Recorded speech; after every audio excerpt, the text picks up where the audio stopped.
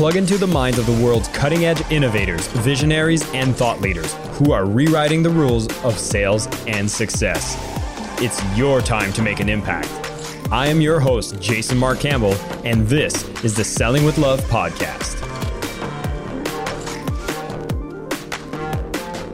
Welcome back, everyone, to the Selling with Love podcast. This is your host, Jason Marc Campbell. What I'd love to discuss today actually is probably a bit more on the hardcore sales side, but so important if you are out there building your business, building your practice, and really understanding the psychology and the process of sales is such a beautiful art that once you start really falling in love with it, you see it's one of the key pieces for building your business, because without sales, business doesn't exist. And learning these different processes, again, isn't about manipulation. It's about empathy. It's about learning the language that's necessary for people to understand the value that you want to provide for them. So as such, I know that one of the biggest things that comes up in a sales process that causes so much cringe and anxiety for people that are maybe just getting started in sales is when objections come up. And objections often are viewed as something quite negative. They're viewed as something like, oh my God, I did my sales presentation and they had objections at the end. I totally failed as a salesperson. And nothing could be further from the truth.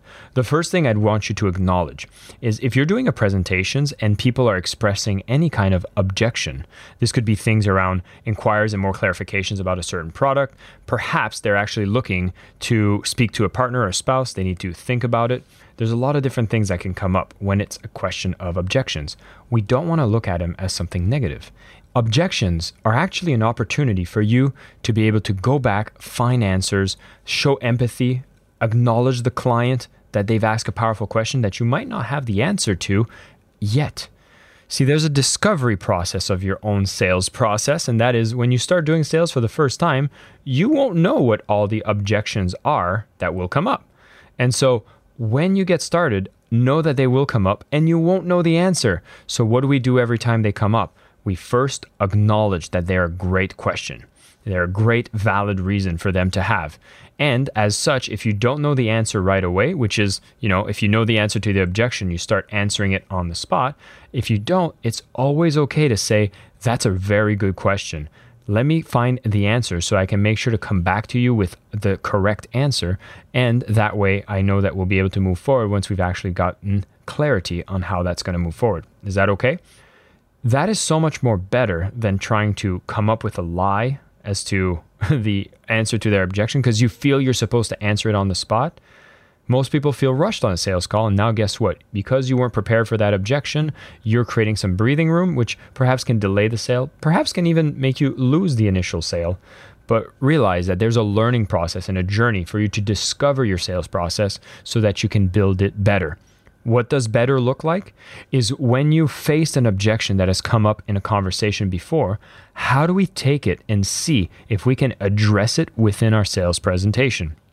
Because the best kind of objection handling is the one that you handle even before they think about it, so that they see that you understand them, you understand their problem, you understand what a world without that problem could look like for them and how your solution actually fits in their lifestyle. If you're trying to stay focused on getting work done and eating throughout the day is something you think about, have to decide, and you're not sure what to do, and you just wish an option was available where the right meal with all of the specifications you want be available to you, easy to make under 2 minutes, well, luckily for you, Factor is available where you have over 35 different options a week to choose from, including options like keto, calorie smart, vegan, and veggie. And you can enjoy over 55 nutrition-packed add-ons to help you make your weekly meal planning even more delicious. So what are you waiting for? You can get started today and have a feel-good week of meals ready to go.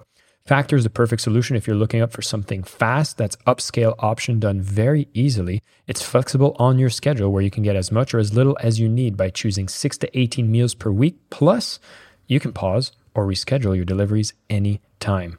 No prep necessary. They're 100% ready to heat and eat. So there's no prepping, cooking, or cleanup necessary. Head to factormeals.com/sellingwithlove50 and use code sellingwithlove50 to get 50% off. That's code sellingwithlove50 at factormeals.com/sellingwithlove50 and you'll get 50% off. Not bad. So if there is an objection that comes up saying, for example, oh, I don't know if I can make the calls at a certain time, then you can start looking into your business saying, oh, perhaps I want to add more calls. That makes it more accessible for more people. Or perhaps in your presentation, you can disclose what the time is very early on, but frame it in a positive way, such as, we have our calls on Tuesdays at 8 p.m.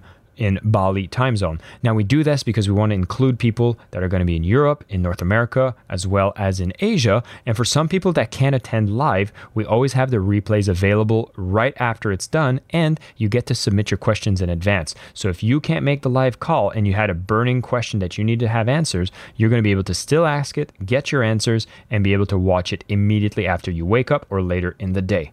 Because if that comes up at the end of the sales process, it's almost like you're defending yourself. But when you acknowledge it early, you get to have an objection that's very well handled. And when they bring it up, you can actually refer back to the fact that you've addressed it, you've thought about it, you've been considerate, empathetic, caring, and you're there to develop a product that suits the needs of everyone you speak to.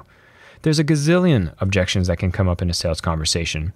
You'll have your common ones, your I'll think about it, I need to speak to my partner. Of course, I'll have to think about it often is a question of trust, and you can go into some deeper types of, ninja sales skills to be able to say like, understood, first off, again, acknowledge all objections, saying, listen, perfectly understandable. Everyone should actually make some time to think about it. But what I've realized is most of the times when somebody needs to think about it is because they're not sure that this product is actually exactly what you need. You're not sure about this company is the one you want to go with, or maybe you're not too sure about what I'm saying to you right now. In your case, out of these three, what do you think might be the thing that's holding you back the most? And you might want to see if you can continue the conversation, maybe get to the root of what that objection is, because most I think about it, I need to talk to my type of objections are really just a filter to prevent them from making a decision right then and there. You haven't been able to demonstrate enough value or urgency for them to make a decision. And again, if it happens that you have a conversation and they need to think about it, no problem. You're going to be on this sales journey where you might grow with it. You'll have enough, I think about it, and you might schedule your next call to continue the conversation. Or I'll speak with my spouse, say, great, let's have them come on the call. Or if you're doing a business and you realize that you're in B2B sales and the decision maker isn't there, you reschedule the call with the decision makers there. And then you'll see a fascinating thing where these calls don't show up as much as you would have expected. So it's part of your journey of learning sales. The number one thing I want you to acknowledge and to realize, if you're going to be doing sales and objections comes up, it's normal that they come up. You're going to go through the process of discovering your own sales process. You're going to be able to include ways to handle these objections before they come up as part of your sales presentation, and you're still going to have some objections come up. Welcome them. Silence is going to be the biggest thing that holds you back because you can't respond to silence. But if they're asking for clarification on objections, means there is at least interest, and there's more and more vocabulary, language, and techniques that you can use so you can help people open up more, have better conversations with you, and become more effective in your sales as well. As long as we are caring and we know what we offer is so much more than we ask in return, you get to keep selling with love and solve people's problems at the same time. So go out there, have more conversations, welcome those objections, and keep selling with love. I am your host, Jason Marc Campbell, and this is the Selling with Love podcast.